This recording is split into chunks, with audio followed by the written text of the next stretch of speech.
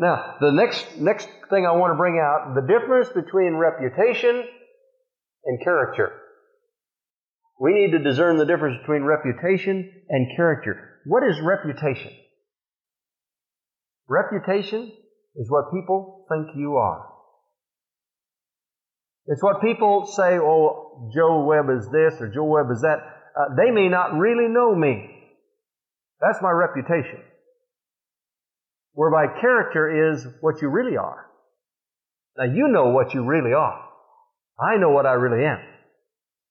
I'm not always pleased when I know what I really am. It's like Abraham Lincoln, some man, when he was president, some man came to him and said, did you hear what such and such over here in the government said about you? He said, did he say that? He said, yeah. He said, well, then I really need to be considering, because he's a pretty practical and knowledgeable man. But he said, you know, really, if he knew everything about me that I know about me, he would even say worse things. He knew the difference between reputation and character. It's so easy sometimes for us to just keep up that facade and say, well, I really don't want people to know what I am inside. You know, the Word says we're supposed to be transparent with one another. Really be open to one another. Not just know each other by reputation, but know each other's character, to where if someone came and said, Skip Pletzer did thus and such, you'd know him in such a way you'd say, I don't believe that. If it happened, it was a total mistake, and he'll be the first one to admit it. But I just know his character, and that's not Skip. I know what he's really like. I don't know just his reputation. I've known that guy. I've seen him in the thick and the thin and the hard and the good and the bad and all the rest of it. I know that he's steady. I like what one pastor said one time. Someone said that they knew the pastor did thus and such, and when the pastor heard it, he said, well, all I can tell you is I've been here so long that they don't know me any better than that, and they've got problems. He said, I know what I will do and what I won't do, and I wouldn't do what they said I did. I want you to see a couple of verses to see the importance of knowing the difference between reputation and character. Jeremiah, the 17th chapter. See, some people think they're getting away with something before the Lord, but I want to tell you something. God's not the least, He's not fooled the least bit by our reputation. Jeremiah chapter 17, beginning with verse 5. Thus saith the Lord, Cursed be the man that trusteth in man, and maketh flesh his arm, and whose heart departeth from the Lord. For he shall be like the heath. Now that's a stunted shrub out in the desert. The heath. He'll be like a stunted shrub. He'll be like the heath in the desert, and shall not see when good cometh, but shall inhabit the parched places in the wilderness, in a salt land, and not inhabited. Now that's the man that trusts in the flesh. That's how he's going to end up. Then he says, Blessed is the man that trusteth in the Lord, and whose hope the Lord is. For he shall be as a tree planted by the waters, and that spreadeth out her roots by the river, and shall not see when heat cometh. But her leaf shall be green, and shall not be careful in the year of drought, neither shall cease from yielding fruit. The heart is deceitful above all things, and desperately wicked. Who can know it? I, the Lord, what? And I try the reins. You know what a rein is on a horse? I search the heart, I try the reins, even to give every man according to his ways, not his reputation, to his ways, and according to the fruit of his doings. God says, I look on the heart. I don't look at the outside. I know what's going on in your thought processes. So don't try to jive me, God says. You're not going to jive me with your good words and dancing around. I know what's in your heart. I know what the attitude is. I know what your intentions are. I know your thoughts are far off. It's amazing how people begin to try to reason with God. If God's Word says, Forsake not the assembling of yourselves together, as the manner of some is, all the more as you see that day approaching. Some people say, well, Lord, I would like to, but I've got these other things that are on my heart, right? God says, I don't want to hear it. You know what the Word says. Obey my Word. Well, Lord, I know I'm told I'm supposed to love my wife, but and he says, that's selfishness on your part if you won't do it. Don't talk to me about anything. I know it's in your heart's full of selfishness. They had a program today where they were talking about on a television. I was grabbing something to eat and sitting down for a few moments and turned it on. And this was a husband and wife that were talking, and the wife says, I wish my husband would give more time to the children and me. And the man was sitting there saying, I have a schedule, and if they can't fit into that schedule, that's tough. From 5 o'clock in the morning until 8 in the morning, I'm at the health club. I don't want to be bothered. I'm at the health club. At 8:30, I have to be at my job. I come home in the afternoon at 5 o'clock, and I want to be able to read my paper and get everything done until 6. And at 6 o'clock, I want my supper. And after supper, I've got this and this and this and this. He says, in there, I try to keep a half an hour for the family. And he thought that the wife was very much out of line to even complain about that, because he says she needs finances, and I'm a working man, and so I want my time, and everything was me and mine and myself, and God looks on the heart. He knows what the attitude is there. 1 Samuel chapter 16. Remember the story of Samuel? When he went to anoint the new king, he went to see Jesse. And every time he saw one of the sons of Jesse, he said, this must be the guy. I mean, he's big and stalwart, and he looks strong, and he looks powerful. He'd be a tremendous leader. God finally had to speak to Samuel, let him know something there in verse 7. But the Lord said unto Samuel, look not on his countenance or on the height of his stature, because I have refused him. For the Lord seeth not as man seeth. For man looketh on the outward appearance, but the Lord looketh on what? The heart. I want you to see that again. It doesn't make any difference how we dress.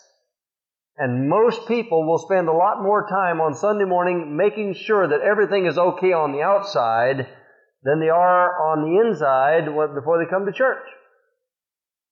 Peter Lord, in some meetings over at Loma Baptist Church not too long ago, he says, I don't know very many women that won't spend at least 20 minutes on their hair, and I don't know how much time they spend on their makeup. But very, very few of them will spend that much time on making sure that their heart is right with God before they go out of the house in the morning. And I thought, we're so concerned about what other people think about us, but we need to be more concerned about what God thinks about us on the inside, our true character. Man looks on the outward appearance, but God looks on the heart. 1 Chronicles, the 28th chapter, and verse 9. And thou, Solomon, my son, know thou the God of thy father, and serve him. This is David talking to his son Solomon. And serve him with a perfect heart and with a willing mind, for the Lord searcheth all hearts. Now get this, and understandeth all the imaginations of the thoughts. Knoweth all the imaginations of the thoughts. He knows the things that even formulate your thoughts. The things you're imagining before you bring something into focus. God knows it's happening before it ever happens. If thou seek him, he will be found of thee, but if thou forsake him, he will cast thee off forever. Isn't that incredible? The Lord searcheth all hearts and understandeth all the imaginations of the thoughts. And I just want to ask you tonight, what's the difference between your reputation and your character? God's not the least bit interested in our reputation. He knows that if we have the right character, the reputation will take care of itself. But we can go all through life having a wonderful reputation. And I really believe that one of these days when we get to heaven, we're going to be shocked. There are going to be a lot of people that we think are going to be at the very top or in the front of the line when the rewards come that won't even be there. And there'll be some that we wouldn't have thought were even noticed at all that are going to be at the front of the line. How many of you know that's true? See, God knows who's faithful. And there'll be some people who have never made an impact as far as the world is concerned, but they've made an impact as far as God is concerned. Now, I know I may be prejudiced. I know Jeff didn't get to accomplish a lot of things here on earth, but I believe Jeffrey is going to be rewarded for his faithfulness and for the imaginations of his heart. He would lie on that bed in his room hour upon hour and come out saying that the Lord showed him this about the Word and that about the Word. And one of these days, Dad, he said, when I get ready to write, I'm going to write this book and I'm going to do this and I'm going to do that. His heart was totally given to the ministry of the gospel. He didn't get to do it. But when David couldn't build the temple, God says that because you purposed in your heart to build it, I'm going to count it to you for righteousness as though you did build it. God looks at the imaginations of the heart, and his imaginations were constantly on the things of God. And I want to tell you something. If you think that it's going to be the big guys that are going to get all the rewards. I got news for you. God's got a lot of big people that the world doesn't even know. He knows those that are faithful to Him, and He's going to reward them for their faithfulness. The next thing that I want to discern and try to close this off very quickly is the difference between reading the Word of God and studying the Word of God. There are a lot of people that are concerned about getting through so much Scripture, and I want to tell you, it's good to get through the Scripture, read through the Bible. I encourage you to do that, but it's even more important to find out how much Scripture gets through you. And that won't happen unless you learn to meditate on the Word. And if you don't know how to do that, I would encourage you to write, when you're studying, reading a portion of Scripture, say, Lord, I want you to give me one verse for today. And then take a little card and write, and every fellow should have cards in his pocket like this, you know. And pull that card out and write down that verse. I did that that's a private joke between me and some of the men that work on the platform with me that always have cards here so you can write notes for the platform. But write that verse down and take it with you. And if you stop at a stoplight, look at it and say, Lord, speak to me from this verse. How can that apply to my life? Give me truth out of this verse. And when you have lunchtime, take time and just look at it again and just try to memorize that verse and think it over and over again. And then when you go back to the Word some other time, get your concordance out and find out how many other ways it's used, that phrase or those thoughts are used throughout the Scripture. Meditating on the Word, and God will begin to bring insight and light to you from it, from meditating on Joshua 1:8 is one of my favorite verses. I'll start with verse 6. Be strong and of good courage, for unto this people shalt thou divide for an inheritance the land which I swear unto their fathers to give them. Only be thou strong and very courageous, that thou mayest observe to do according to all the law which Moses my servant commanded thee. Turn not from it to the right hand or to the left, that thou mayest prosper whithersoever thou goest. This book of the law shall not depart out of thy what? Not your eyes, not your ears, but out of your mouth. But thou shalt meditate, there's that word, meditate, therein day and night, that thou mayest observe to do according to all that is written therein. The two things. Meditate on it. Why do you meditate on it? So you'll understand it and then be a doer of the Word. Not just a hearer, but a doer. Jesus said it's not the hearer of the Word, but the doer that's blessed. And He said the one that brings forth much fruit of the different ones that have the different talents, He says, is the one who, hearing the Word, does the Word. So He said, first of all, that you may observe to do according to all that is written therein, for then, here's the result, thou shalt make thy way prosperous, and then thou shalt have good success. Someone said that for believers we should never go around saying, is it wrong to do this? Is it wrong to do that? How many of you know that's a good way to get out into carnality? How far can I go and still be a Christian? How close to the world can I walk and still be considered a Christian? The question to ask is not, is it right or is it wrong? The question is it profitable for me as a Christian to allow this in my life as I meditate on the Word? Is it really profitable to me? Will it strengthen me, make me stronger in the things of Christ? Will it make Christ more precious to me? Will it draw me closer to Christ than not to do it or to do it? Which is going to be the most advantageous for me? Then thou shalt make thy way prosperous, and then thou shalt have good success. Psalm 1, verse 2. Blessed is the man that walketh not in the counsel of the ungodly, nor standeth in the way of sinner, nor sitteth in the seat of the scornful. But his delight is in the law of the Lord, and in His law doth he meditate day and night. He shall be like a tree planted by the rivers of water, bringeth forth his fruit in his season. His leaf also shall not wither, and whatsoever he doeth shall prosper. Is it profitable to meditate on the Word? More profitable than just reading it, thinking upon the Word, cogitating it, chewing your cud. Now that gets right down to where I come from, because in the farming country of Nebraska, I used to stand there and watch the old cows go around grazing, and then pretty soon they'd lay down and they got 4 stomachs. And they'd eat that grass and roll it into a ball and swallow it into their first stomach. And they were too busy. They wanted to make sure they got enough for their food for the day, so they'd get all they possibly could and fill that first stomach. And then when they'd lie down, they'd bring a ball of that up and they'd chew it and chew it and chew it and masticate and chew it and chew it and chew it and swallow it and put it in the other stomachs. Now that's meditating. Taking what you have and just chewing it up completely, just devouring it completely, tearing it apart, getting all the good out of it you possibly can. You say, well, I can't get very much good out of it. But remember, even a baby drinks a bottle and doesn't know what's in it, but drinking it causes it to grow. And when you feed on the Word, it calls it the milk of the Word you start with, but after a while you're going to say, you know, this is delicious, but when I see the rest in the church chewing on meat once in a while, I'd like to have a little protein. And then you begin to learn how to meditate on the Word and divide the Word and separate the Word and take it apart and put it back together again, and God begins to give you revelation. That's the way you and I are going to mature. You know why a lot of people don't find it interesting to study the Word? Because they read the verse and say, I didn't get anything out of that. Let me tell you something. There are a lot of courses in college, if I just read the book, I didn't get anything out of it either, but they made me break it down and outline it, and then go to the dictionary and find out what some of the different words meant, and why did they say it that way, and then begin to try to memorize the structure of the whole, and before long I found, boy, there's a lot of truth in here that I never understood before.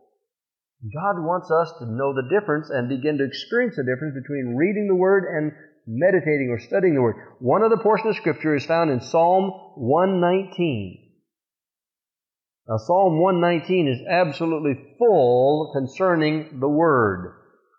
Psalm 119, first verse is 15. I will meditate in thy precepts and have respect unto thy ways. I will delight myself in thy statutes. I will not forget thy word. Verse 23. Princes also did sit and speak against me, but thy servant did meditate in thy statutes. Oh, they were saying all kinds of evil things against me, but I don't care about it. I'm just going to meditate in the Word. Verse 48. My hands also will I lift up unto thy commandments, which I have loved, and I will meditate in thy statutes. Verse 78. Let the proud be ashamed, for they dealt perversely with me without a cause, but I will meditate in thy precepts. Then back to verse 11. Thy word have I hid in my heart. Now let me tell you something. You can't hide the word in your heart unless you meditate on it. You begin to memorize it. What's the end result of hiding the word in your heart? Thy word have I hid in my heart that I might not sin against thee. The difference between reading the Word of God and studying the Word of God. May God give us discernment to understand the difference between biblical principles and the ways of the world and the ways of those who profess Christianity. And we're going to have discernment in these last days because the church is going to be filled with tares along with the wheat. And you can't expect the pastor to have all the discernment. The believers have to have discernment. And you're going to hear a lot of people shouting and screaming about all the revivals and things that are going on. I'm going to tell you something. Most of the revival I see today is so shallow, you couldn't even get wet if you fell in it, flat into it. There's going to have to be a deep, convicting power of the Holy Spirit before we're going to see a real Holy Ghost revival in the United States. And that's what we need to have take place in the church today, more than anything else. I have people calling me right now where their homes are breaking apart. I'm talking about men who have been in the ministry, in leadership, and things are falling all apart. And when you try to talk to them about the Word, they just almost get nervous or antagonistic. They don't want to talk about the Word. I want to tell you something. There is no other answer to today's problems but the Word of God. Nothing else is going to give a solution outside the Word of God. Once we bow to the Word of God, it doesn't make any difference what I feel or what I think or how I want to react. What does the Word say? If I'll respond to that, a hearer and a doer of the Word, then my ways will be blessed. Whatsoever I do will prosper. I don't know about you, but I want to prosper. I want to prosper. I'm not just talking about the material way, but that comes along with it. But I'm talking about spiritually. I want to prosper. God help us to have that discernment. Father, we lift our hearts up to you tonight and thank you for the promises in your Word. Thank you for the Word of God. And I thank you for every person that's here tonight because I know they're here because they have a hunger for the things of God. And I know these lives here, Lord, that they desire to please you. And this is why you keep laying it on my heart to keep emphasizing the fact that we must be prepared in these days to realize that there's a lot of things out here that's being called religion, a lot of these things that are being called Christianity, but you said in your word that it's another Jesus, another Spirit, and another gospel. And I pray that we'll have discernment to understand what it means when we say Jesus Christ is the Lamb of God slain before the foundation of the world, who died for our sins in our place. And we'll know what it means when it talks about being able to meditate on the Word and hide it away in our hearts and be totally submitted to the authority of God's Word. I just thank you for the privilege of being able to have this Word in our hands, and I pray that we will hide it in our hearts, and because of it our homes will be established, and our lives will be fruitful and productive. You said, then will we prosper, and then will we make our paths right. We just thank you for this promise, and we ask that you would appropriate it into our lives tonight, that we'll have a new determination that Jesus Christ and His Word are going to rule and reign in our lives in Christ's name. And all of God's people said, Amen.